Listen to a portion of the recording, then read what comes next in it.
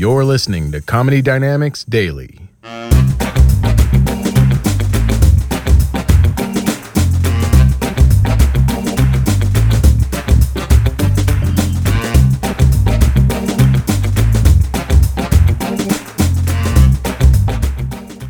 But you do stand up, and it's a really nice thing to do because you get to make people laugh, and we really need to laugh right now because there's so much crazy shit going on, and when, even at that time when I was starting out, I knew that there was like a light at the end of the tunnel, and I got to meet a lot of comedians. I became friends with Rodney Dangerfield, who was someone that helped my career, and so you know him because he's funny as shit, and when I met him, he had just come out of a spa. And he was trying to clean up a little bit because he had some habits. So he was proud of them. He loved pot. He said, "I'm telling everybody about pot, man. I'm gonna smoke it the rest of my life." And I was actually in a hospital room with him the night before he had a surgical procedure, and he was smoking pot. And I said, "Rod, you gotta stop. It's kind of dangerous right now." He said, "What are you talking about, man? I don't care." I said, "No, there's an oxygen tank next to you, Rodney. We're all gonna die." So Rodney, when I first meet him, I'm in a comedy club in San Diego, and he comes in, I don't know him.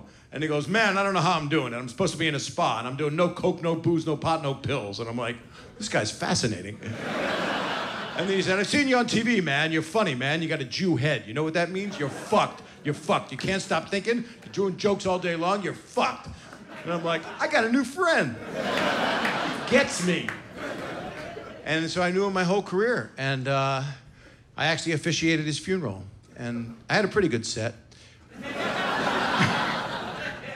And he had two beautiful kids, still does, and his widow gave me a lovely gift, and this is a true story. She gave me a box that said RD on it, and I opened it up, and there's a pot pipe in there, and that's his pot pipe. And then I look further into this little box. This is a true story. You're not going to believe it. There's a bottle of Viagra, and it says Rodney Dangerfield Viagra.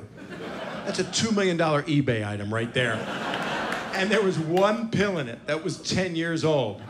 People, don't take a 10-year-old Viagra. I'm telling you right now. Has anybody ever taken Viagra here? Someone said yes on television. Most people would never say a word because if they're with someone that they have sex with and they go, "Yes, I take Viagra," they go, "What the fuck? I thought those were real erections." "No, honey, I use a pipe cleaner and duct tape to make it a dog-leg left." Sir, you have taken Viagra? Where are you? Raise your hand, sir. Raise your penis. And what is your name, sir? What is your name? Jack? That makes sense. And why?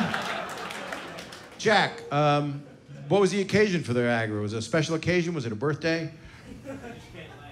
You can't last. This is amazing. We're on television. This is fucking awesome. Jack, you're sitting here like a jury in the OJ trial right now. You're telling a room full of people that you just can't last. That's just, and you got a little Jake Gyllenhaal in you. You got it going. Is that how you say his name? Gyllenhaal? Gyllenhaal? Is it Gyllenhaal? Don't matter. He can't get a hard on. Who gives a fuck what Jake's name is? You're a good-looking guy. You can't last. You take them right, though. You take them orally. Don't put them in the pee hole, because I call it a pee hole, by the way. It's going to be in my TED Talk. I know it's called a urethra, but she's my favorite singer, and she's retiring. So, well, here's a story that happened to me. I had never taken a Viagra before, and so I had a bottle that said Rodney Dangerfield Viagra with a 10-year-old pill in it, and I was in between relationships, and I was in a bar. This happened about 8 years ago, I guess, and this girl says to me, "Come on, let's go to your house. Let's hang." And that's what, you know, a millennial says to an older man. Let's hang. All he does is hang. He can't get it up. What am I gonna do? I feel so bad for you right now. I feel worse for your wiener. His wiener. TED Talk. So I don't know what to do. We're in the den. We're hanging out, and I needed to do something because little Bob wasn't feeling it. He looked at me like Shemp Howard from the Three Stooges. He was just going. He was making noise. You don't need to know the reference or nothing. Just know that's the sound my dick made. So I run upstairs. And I open a drawer, and I find the Rodney Dangerfield 10-year-old Viagra, and like a moron, I took it. Don't do shit like that. I go downstairs, an hour goes by. I don't get an erection, but my eyes started to bulge out of my head. And I started to talk like him. I got no dick at all. I'm gonna put a bag over my dick in case your bag breaks. So nothing happened. And but then years went by, and now that I'm 60, I went, I should have a supply, I think. I mean, you're supposed to when you're older if you want to perform, and I love performing. So I go to get a prescription of Viagra filled. This is a totally true story. It happened in my neighborhood, so you know it's the truth. And I go into the drugstore, and that's all I went in there to pick up. But then I see a little bottle of travel hairspray, and I bought that because I like to look nice for the people. And I put for the people. So I put the travel hairspray right on the pharmacy counter. And then I said, I'd like my prescription, please. And she puts the Viagra on the counter, and then she was cool about it. She didn't yell it out like you see in comedy movies that rip off Woody Allen. And she said to me, okay, with the copay, your prescription is $1,200. $1,200 for Viagra. And I went, no. I had righteous indignation. No. I'm just going to use the hairspray. Thank you very much.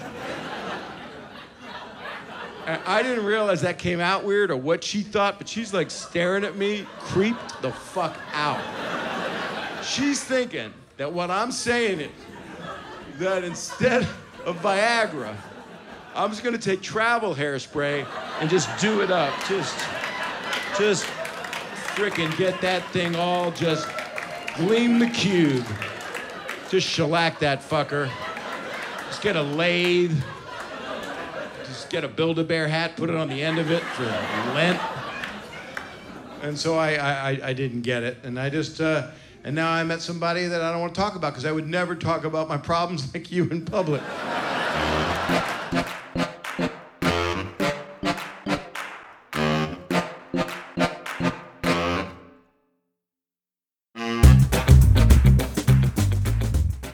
Comedy Dynamics Daily is an Accelcast original and produced by Brian Volk-Weiss, Richard Myrick, and me, Brian Adams. Thank you for listening.